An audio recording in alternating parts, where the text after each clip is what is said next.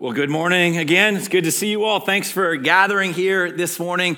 Thank you for bringing the church into this sanctuary. If you're somebody that's new to Crosspoint, my name is Jamie, and it's my great privilege to be one of the pastors here at Crosspoint. It's my joy as well to get to open up the scriptures with you all. So again, thanks for gathering. If you're gathered for Crosspoint at home, thanks for inviting us into your living room or wherever you happen to be tuning in from. And so really grateful to get into week 2 of a series we began last week because we want to continue. This is the unfortunate thing, right? Like Christmas, not knocking Christmas, it's good. So just hang tight with me for a moment, right? But like Christmas, like you get all this lead up to it and gets multiple weeks. And like Easter, it tends to be like it's here one day and then we kind of move on. But historically, like in the church calendar, this season of Eastertide, all right, and that we get to continue to reflect that the tomb is still empty, all right, and so this Easter celebration continues. And so last week, then we began this series called Rise, where we get to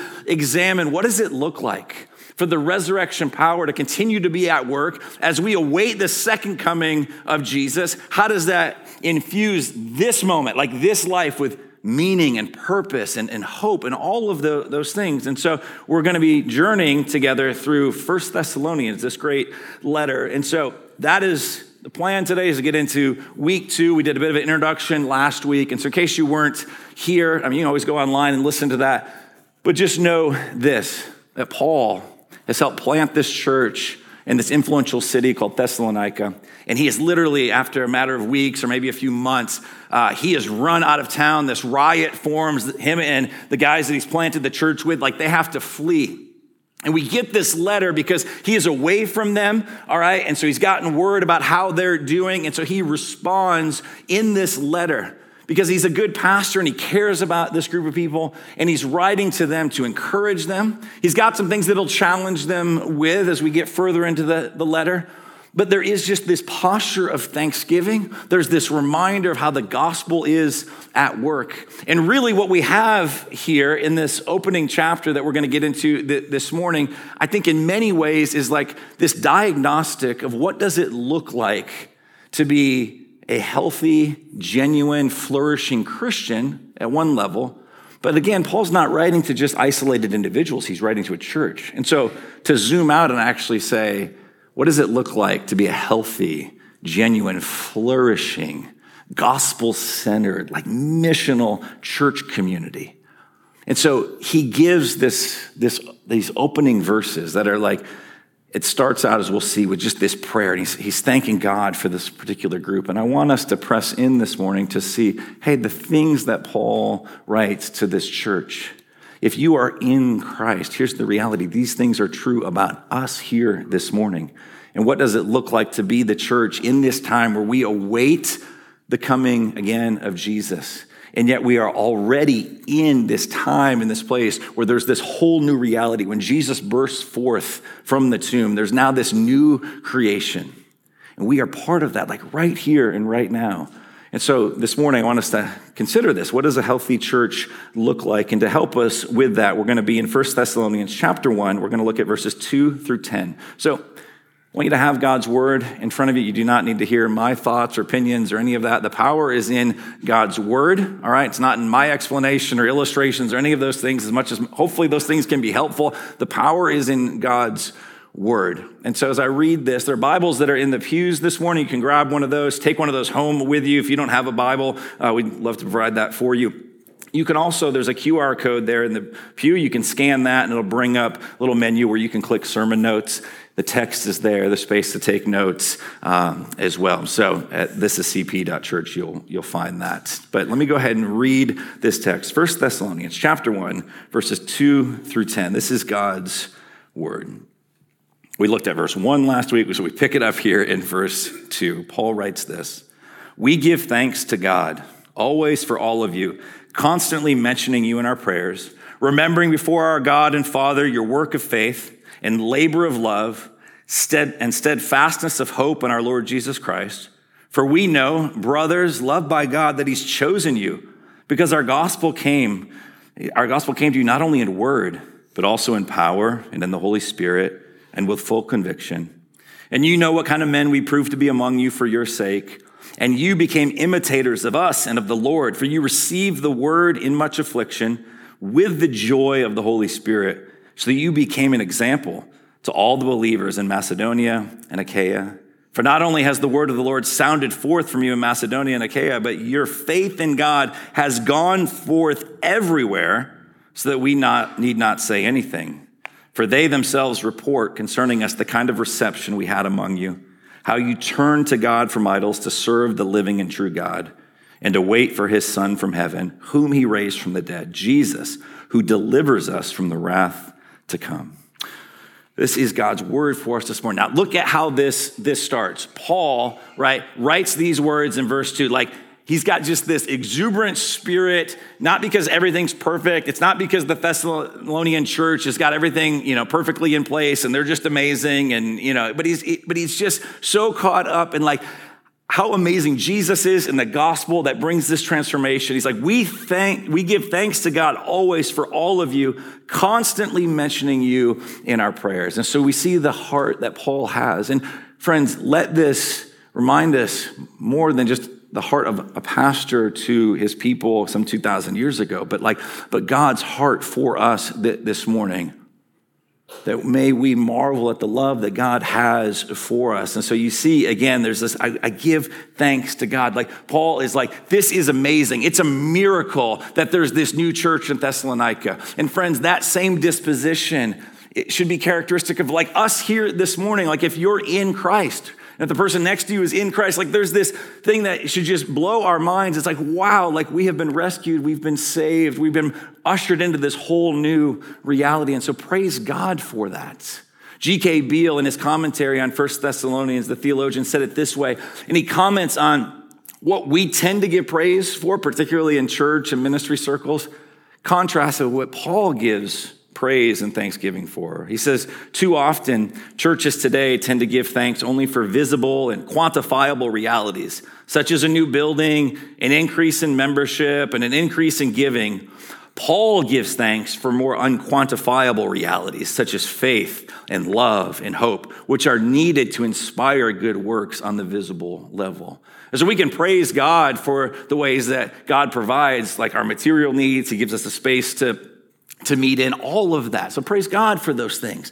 But let's not lose sight of the mission.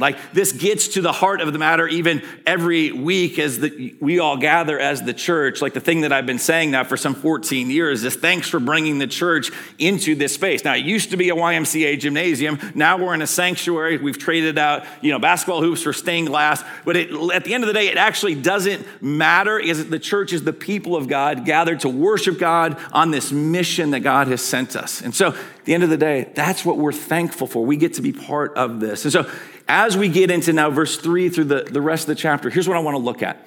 Paul begins to lay out for us this picture of how the gospel transforms. So what are the gospel traits of a healthy church? And what kind of power then is needed to bring these traits about? So we want to look at gospel traits, we want to look at gospel power, and then what will make hopefully more sense at the end, we want to talk about gospel gossip, which doesn't seem to go with gospel, right? But believe me, it does after John Stott explains it toward the end of the sermon. Okay, so we'll get there in just a moment. But and by a moment, I mean lots of minutes. But here we go. All right, so gospel traits. Let's look at a few of these verses and see what begins to take place in this community. And it has to start, though, before we look at any of it, it's rooted in what it's stated at the beginning of verse 5. Paul writes this, our gospel, saying, the good news of Jesus, our gospel, this declaration came to you.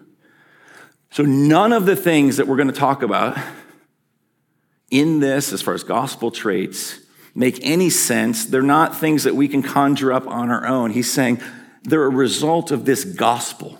And it is not, friends, here's what we need to make sure we're understanding. He's saying there has been this declaration that Paul and Timothy and other servants of the Lord, they got to bring this particular word. In a day and age where Caesars and kings, that they would go off to battle and somebody would come as a herald to declare that a victory has been secured, right? They come bringing certain good news. We now, Paul is saying, we're the heralds that got to go into Thessalonica and declare Jesus has won.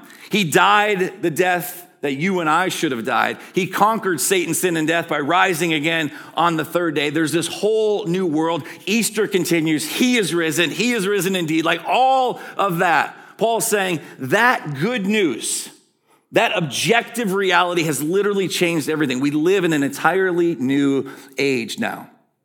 And so in that time, when the Caesars would have declared that they were the ones bringing the good news, they were bringing the peace of Rome, which basically looked like this. Hey, you either bow the knee to Caesar, you declare that Caesar is Lord, you embrace that pseudo good news, or we will kill you. That's how they ushered in supposed peace. Now we have this one and a group of people following the way of Jesus that are declaring, no. It's not that Caesar is Lord. Jesus is Lord. And there's this good news. They are heralds. Like everything flows out of this objective reality. The gospel changes everything. So if you hear anything this morning, just remember that. Like that's what it is. This is not a call for us to like pull ourselves up by the bootstraps. Let's get better. Let's double down. Let's be a healthy church. We're going to do this on our own. It's like, no, how does the gospel transform us into a healthy church? It is not good advice. We need to get that through our head, right? It's not that there's not wisdom and advice and things in the scriptures, but the big E on the eye chart is the gospel is news, not advice. You're not here, all right, to get 3 steps to, peace or 7 steps to this healthier life or whatever. And what we're going to read in here is not good advice about how to attain these things. What is included in here, what is trumpeted in here, what is the resounding thing Paul talks about is this. It's a group of people that are being transformed by what has objectively, historically happened. And so the gospel came to you. Now look with me at verse 3 then. It says this, remembering before our God and Father. Paul speaks of faith, he speaks of love, and he speaks of hope. Your work of faith, your labor of love, and steadfastness of hope in our Lord Jesus Christ. This triad, these 3 things, faith, love, hope. Paul speaks of these throughout his letters. This is not the only time he would speak of these things.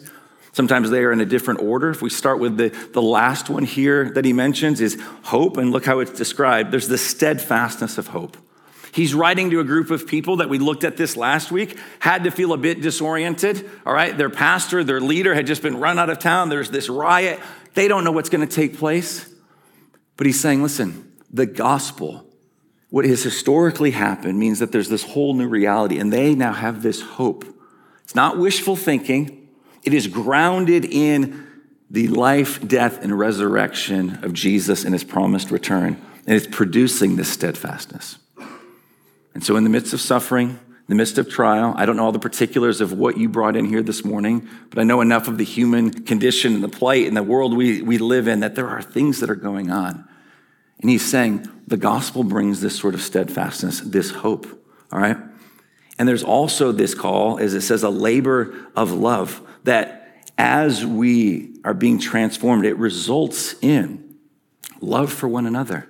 Love for God, certainly, but love for our neighbor. I mean, you can't read the letters of Paul and not hear over and over again the call to one another, that we belong to one another, to rejoice with one another, to weep with one another, right? Like this calling to be the church to one another. And the church in Thessalonica, not perfectly, but he's saying, I praise God because this is happening. And then if we look again, what it said regarding faith, this work of faith, which I think at times can be confusing because faith, sometimes we can just think of it as, yes, here are the doctrines of our faith.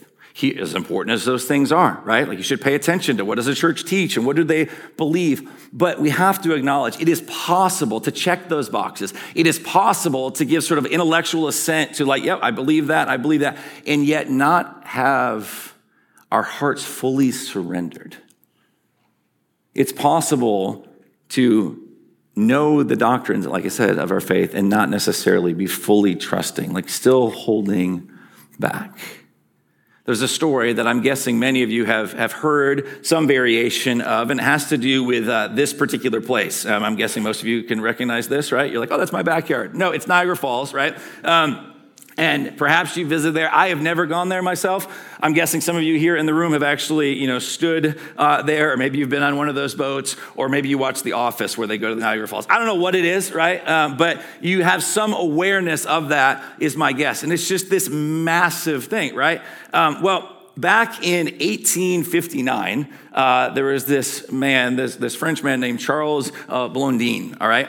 And he, in the winter, I believe, of 1858, happened to see Niagara Falls for the first time. And he was mesmerized and he was captivated by it, as one would be. Except the difference between you and me and Charles, who he was captivated by it, and we might be enamored and captivated by it, he was like, hey, I think I should string up a 2-inch rope across the span of Niagara Falls, and I want to walk across it on this tightrope. That thought would never occur to me. I'm guessing it wouldn't occur to you. I don't recommend it, right? Do not try this at home type of thing. But for Charles Blondin, this is something that he was into. In fact, he is this sort of daredevil. He would do these sort of things. He traveled with this troupe, and they would go and perform these feats of daring. But nothing ever quite like this. And so in 1858, as he sees this, he at least exercises some wisdom. He's like, you know what? I probably shouldn't attempt this in the winter. All right. So he comes back in the summer, and somehow word gets out. Like the little pamphlets are printed up. I mean, think about it. There's no social media. He's not trending on Twitter. Like none of this stuff is happening, right? There's no way to share, come out to the Charles Blondin, imminent death fanfare night, right? On Facebook. Like there's none of that that's happening. And yet people start arriving in droves for the day that has been set aside where he is going to attempt to walk across on a tightrope across this massive opening. So he's going to span that, right? At least that's what he thinks. And so people are there. I think it does communicate something interesting about us as humans too. Like, let's go see. This guy's probably not going to make it. It's like, wait, what is wrong with us? But anyway, and so they gather, and it's estimated that some 25,000 plus people gathered. Some on the Canadian side, some on the American side, right? But there's this massive crowd. And my guess is some of you probably heard of this. Here's a photo from that day as he began to make his way across Niagara Falls, across that opening, spanning the river. And he's balancing and all of that. Now, one of the things as I read up on this guy that I thought was just fascinating, a number of things that were fascinating, but one was as they tried to make the rope particularly taut, right? They weren't able to actually get close, or they weren't actually able to get far enough because of the distance that it was. So the center was relatively tight, right? But then it drooped in the center, and people were like, there is no way, regardless of what it strung up over, like there's no way you're going to be able to balance on that. But him, in a supreme act of confidence, he got his little balance bar out there, right? And he began one foot in front of the other, and he made his way. And the crowd is just like on pins and needles, right? I mean, that you can just imagine being there and like, what is happening? And you hear the roar of the falls, and it's windy and gusty and cold water spraying. I mean, like all of this stuff is very, very intense. And he gets about the halfway point, and then he stops. These are some of the details I didn't know, all right? And this guy, not only was he just a daredevil, but just like the level of sort of like showmanship and bravado and all of this, and he stopped halfway through, and he got a rope out, all right? And he began lowering the rope to a boat that was down below, and somehow was able to communicate to this boat down below for them to attach a bottle of wine to the rope. And then he hoisted it back up, uncorked it, and began drinking some wine halfway through. It's like, this guy's like next level, just insane, right? Or he just really loves his wine, I'm not sure, right? So, and then he made it to the other side and then proceeded to walk back, and people were just in awe. And he came back several times over the next few weeks doing this, each time just kind of upping the ante, right? He ended up walking across it backwards. He ended up doing it blindfolded, like literally with like this black sheet kind of like pulled over his head. It said that at times he could do like some somersaults as he went across this. I don't know how this is feasible. He also said, hey, do you guys think I can make it with stilts? And he went on stilts and went across. And so just crazy, right? The other one that I have no idea how this, I don't know how any of it happened, to be honest, but this thing in particular, there was a point where he strapped to his person, like on his back, some sort of like oven griddle type thing, and he got halfway out, cracked open some eggs, and made an omelet and enjoyed that, all right, before he made his way across. So it's just insane. And then perhaps a portion of the story you've heard before, I'm guessing, if you've ever heard of this guy, is as he made his way, he's getting ready to go, he actually, from one side to the other, he pushed a empty wheelbarrow across this, right? So you got the one wheel up there, and he's pushing it, all right?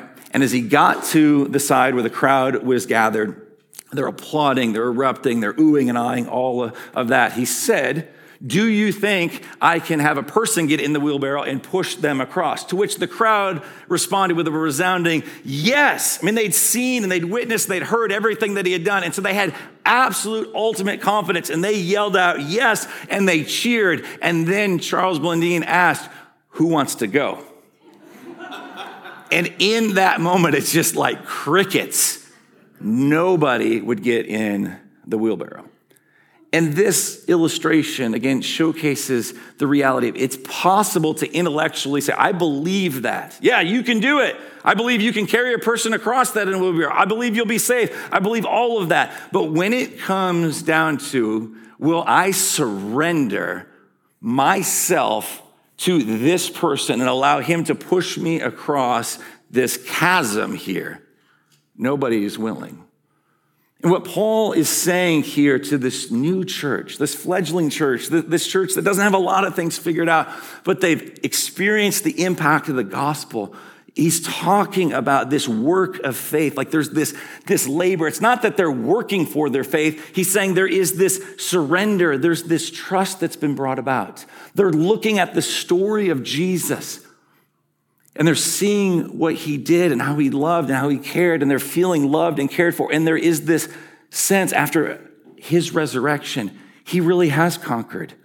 Circumstances will not have the final say. Death can't even hold him back. And so there's this willingness, in essence, to say, yeah, I'll get in the wheelbarrow.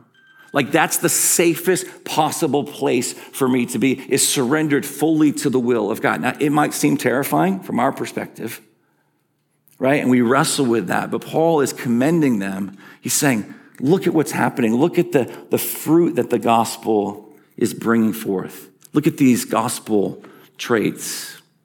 So he continues, verse 6, we get some other descriptions. It says this, "And you became imitators of us," Paul writes, "and of the Lord, for you received the word in much affliction with the joy of the Holy Spirit, so that you became an example to all the believers in Macedonia and Achaia." So he's looking at and saying, and we'll look at this more closely at the end, but he's like, man, this massive area, this little church in the middle of this big metropolitan city of over 100,000 people at the time, like word is getting out. And he's saying, you became imitators of me. And Paul, not in an arrogant way, but he's calling people like, follow me as I follow Christ. Like, what does that surrender, what does that wheelbarrow sort of life look like? And Paul is seeking to live that out, not in the flesh, but in the Spirit. The same power that raised Jesus from the dead is present in us as believers, if you're in Christ. And he's saying, you're becoming imitators of us and of the Lord. You're being molded and shaped. Praise God for that. But also part of this imitation is they know, right? They know their pastor, their leader. They know the one that helped bring the gospel to them was run out of town. They know the affliction that he's dealt with. And it tells us in verse 6, you received the word in much affliction. And yet even in the midst of affliction, there is a joy. And so as we look at the descriptions here, it's like, hey, you're imitators. You're also joyful receivers of the word. They're not trying to achieve their life. They're trying to receive from God. We spend all of our time and energy in this mode of achievement. And Jesus is saying, hey, why don't you receive from me? Why don't you receive my righteousness? Why don't you receive my Sabbath rest? Why don't you stop trying to achieve and rather rest? Why don't you abide in me? And so there are these joyful receivers, and it tells us they became examples. Like God is using them in such a way, not because they're perfect.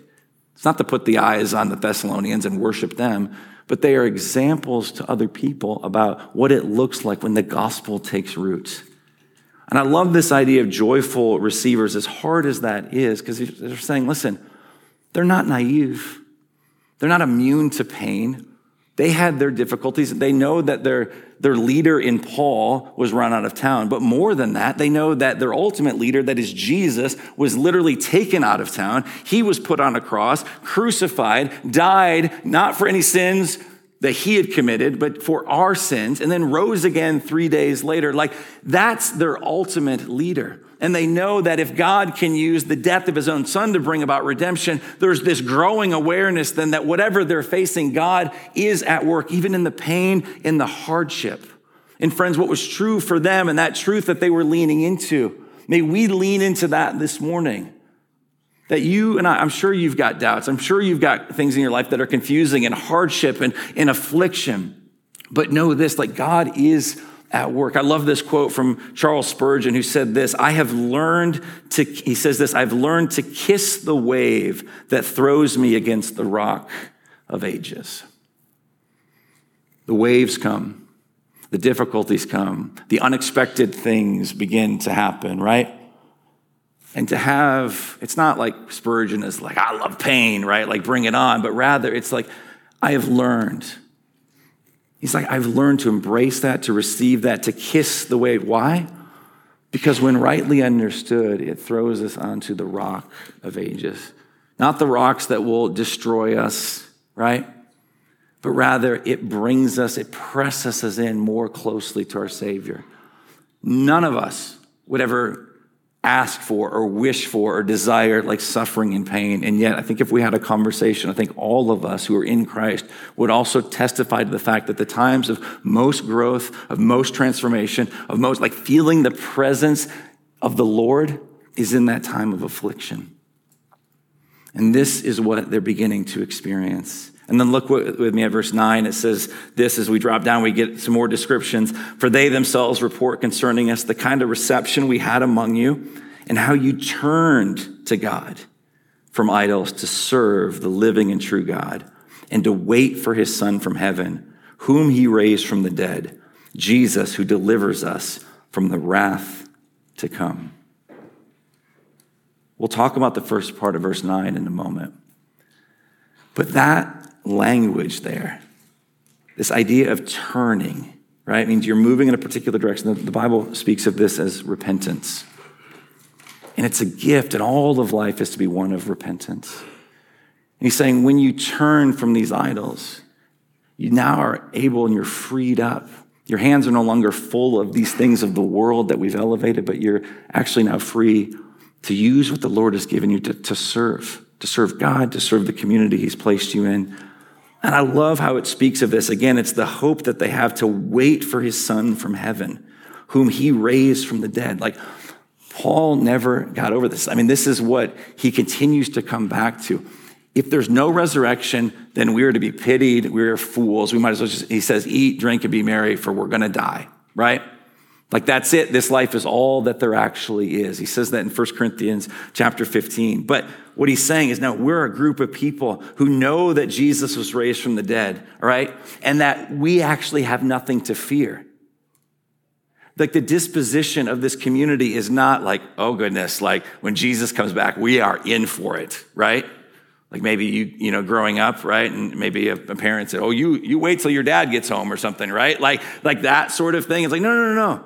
Like there's this expectancy that's like, oh my goodness. Like, I can't wait for this, because they know Jesus is the one who's taken the wrath of God in their place. That's why Paul would write in the book of Romans, there's therefore now no condemnation for those who are in Christ. There's literally nothing to fear. Now, there is a wrath for those that are not in Christ, but for this group, they are not resting in their good works. They're not thinking like that they're overly impressive.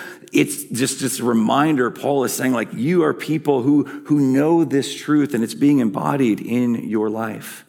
And ultimately what led to that is this moving. They were going in one direction, and he says they repented. They turned from the idols. And so, friends, we've talked about this numerous times, but I think we got to keep coming back to this. That idea in the ancient world and in this Greco-Roman city that was Thessalonica, there literally would have been, similar to when Paul later on goes into Athens and he would see that the city is full of idols. You would have actually seen carvings made out of wood and stone and those things, and people sacrificing. And there would have been temples dedicated to the various Greco-Roman gods. And there would have been things set up to worship the Caesar who was viewed as a god and this sort of emperor cult. Like all of those things would have been happening.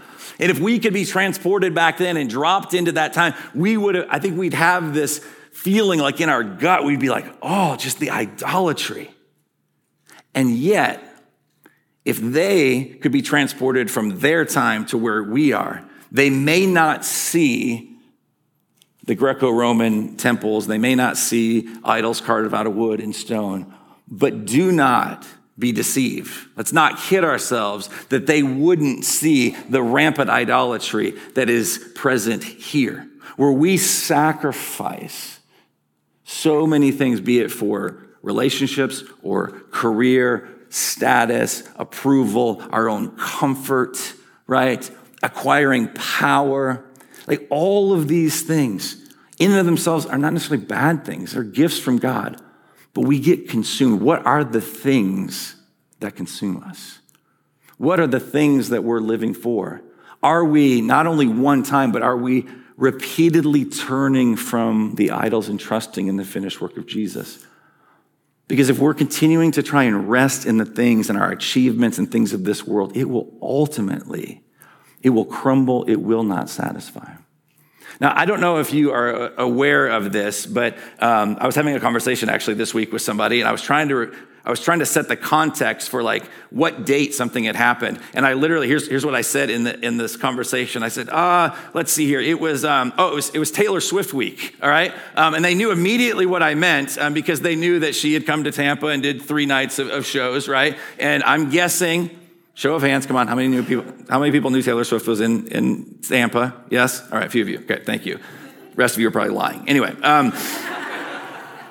and so our 2 daughters, Heather and I, were able to secure some tickets, thanks to some friends here finding connections and buying tickets from random people we don't know, but it all worked out in the end. And so they got to travel and they got to go to that show. And if they were here this morning to tell you, I think they would literally say it was the greatest night of our lives, right? I mean, and I'm not joking. And they would say that.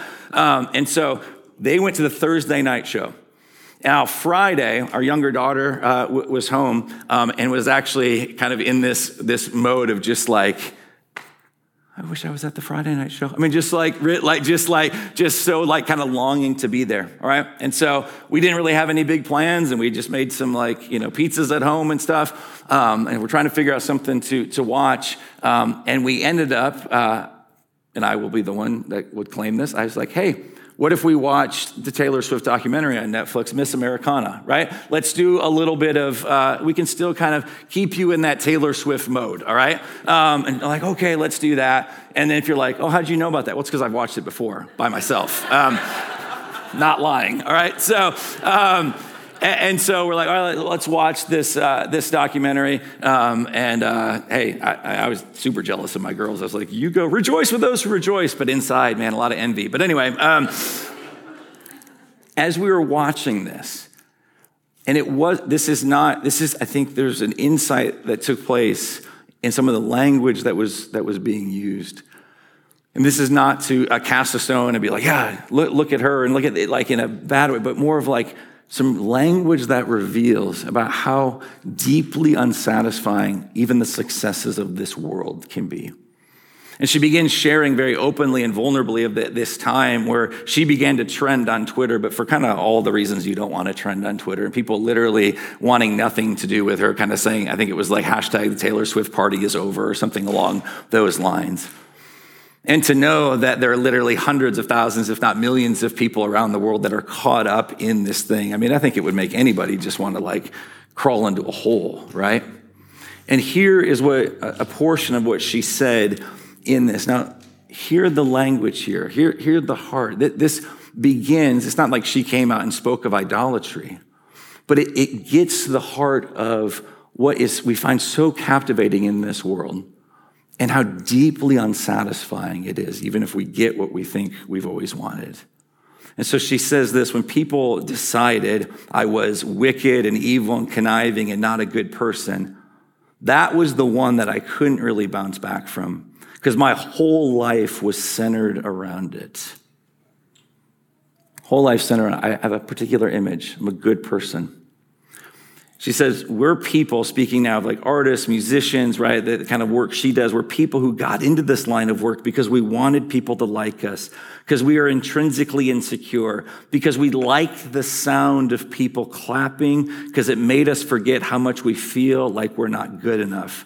And I've been doing this for 15 years, and it's just, I'm tired of it.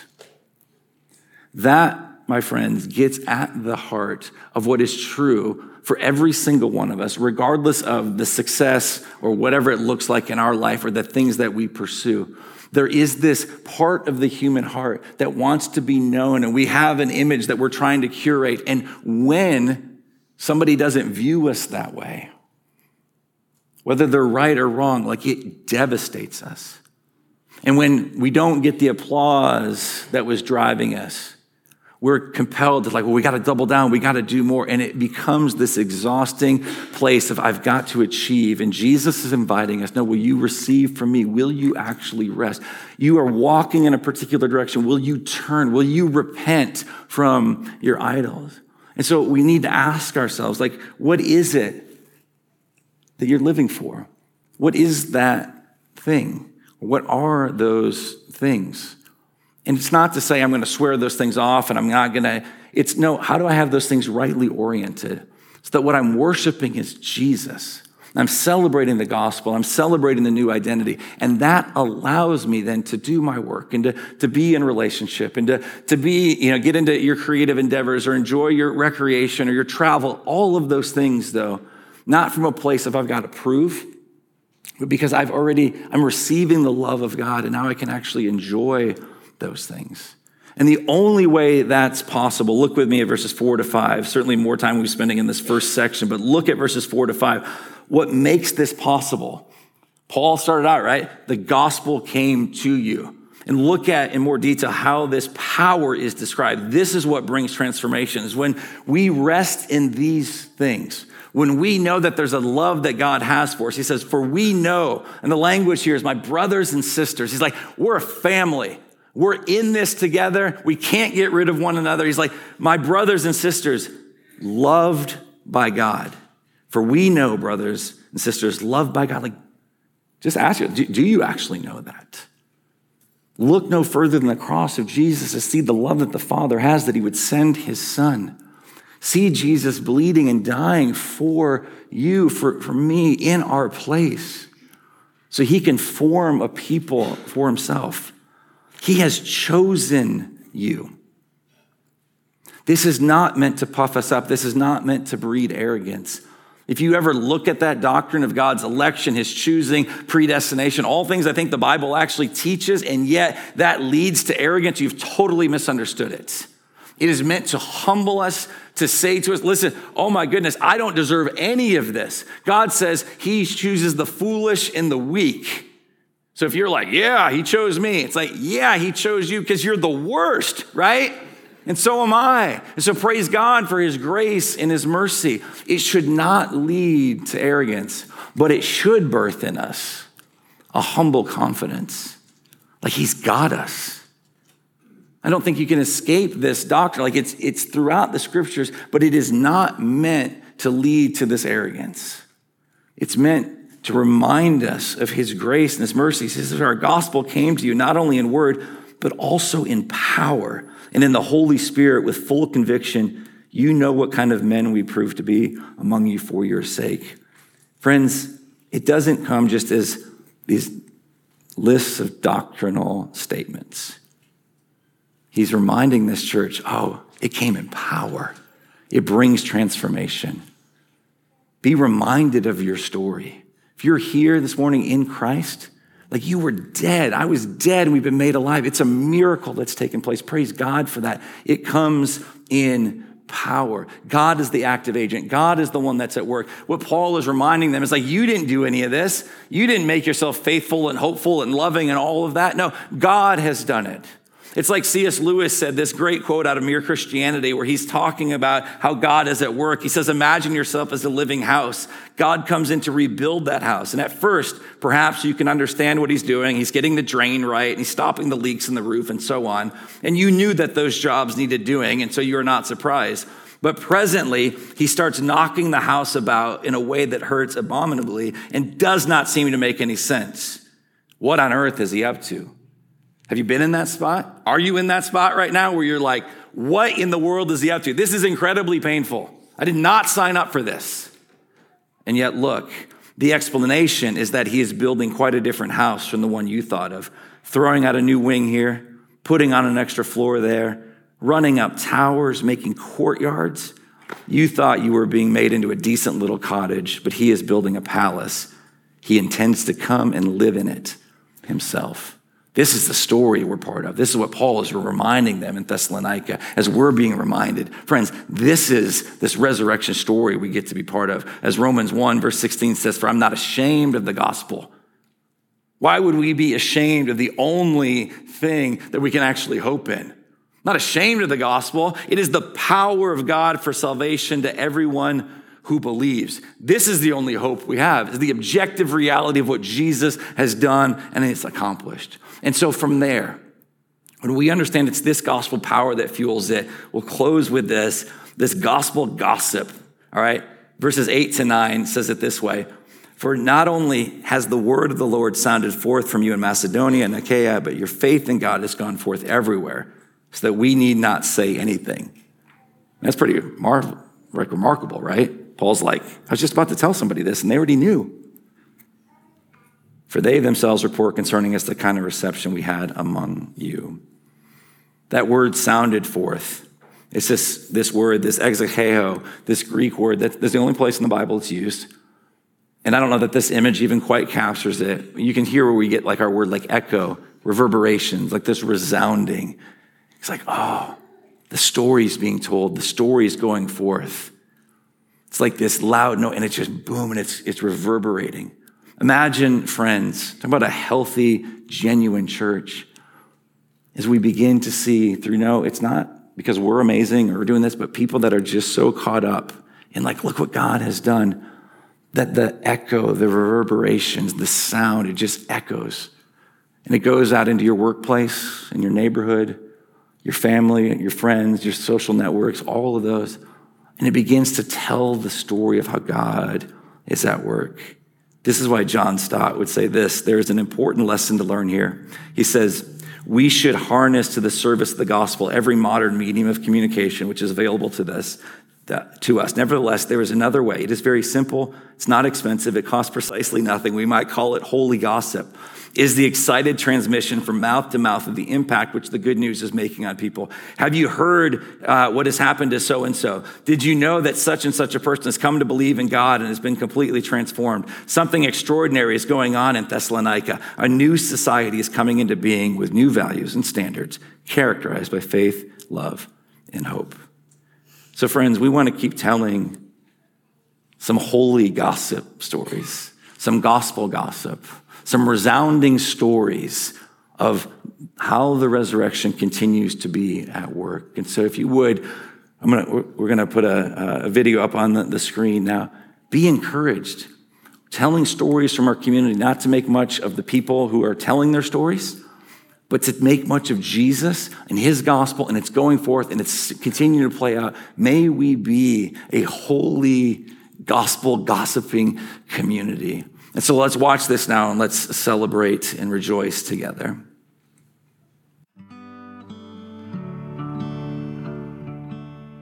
Hi, my name's Kyle, and this is my resurrection story. I was born in America, but I grew up overseas in Japan. My parents were missionaries over there, so shout out to mom and dad. My parents did sports ministry, which I thought was pretty awesome. So I kind of grew up, in Christian circles. Went to church, went to a Christian school, family was Christian and all that. So I was, I had a lot of knowledge about the gospel, who Jesus was, but it really was for a long time just head knowledge for me. Summer before high school, I went to a Christian camp. I didn't really want to go to the camp because it was Christian and it wasn't like, I guess, maybe the cool thing to do. But my parents wanted me to go, and I thought, well, I'm going to high school, new friends. This will be good for me to, more of a social thing for me to do. During one of the first worship sessions, I just really experienced the Holy Spirit. I felt God reaching out to me, and it's really hard to explain, but it felt like my eyes were opened up in a spiritual sense. I could really feel God sense, things that I knew in my head. I was starting to understand them more at a heart level. It was definitely an experience that I can look back on and say, I didn't do anything. I was just there. I was there for probably the wrong reasons, just trying to make friends and all that. But God used that time to open up my heart to see Him, to see who He was, to see what He wants to do in my life. And so I can, that's just a testimony to the grace and truth and mercy of God. So I'm very thankful to be able to have had that experience. I can look back on that and say, yeah, God is real. Like, I know from that moment on that I couldn't ever reject that truth without lying to myself. There's still ups and downs to go through, but I'm thankful to have that experience, to have, a realness that I can look back on. I'm very thankful to have people in my life that can continue to remind me of those same gospel truths that have been in my life. And so I have, my wife, she's been a big part of that, staying accountable, continue to grow in that. And then also friends and family that always, challenge me, encourage me, church community, just to be able to pray for each other and spend time and to work together.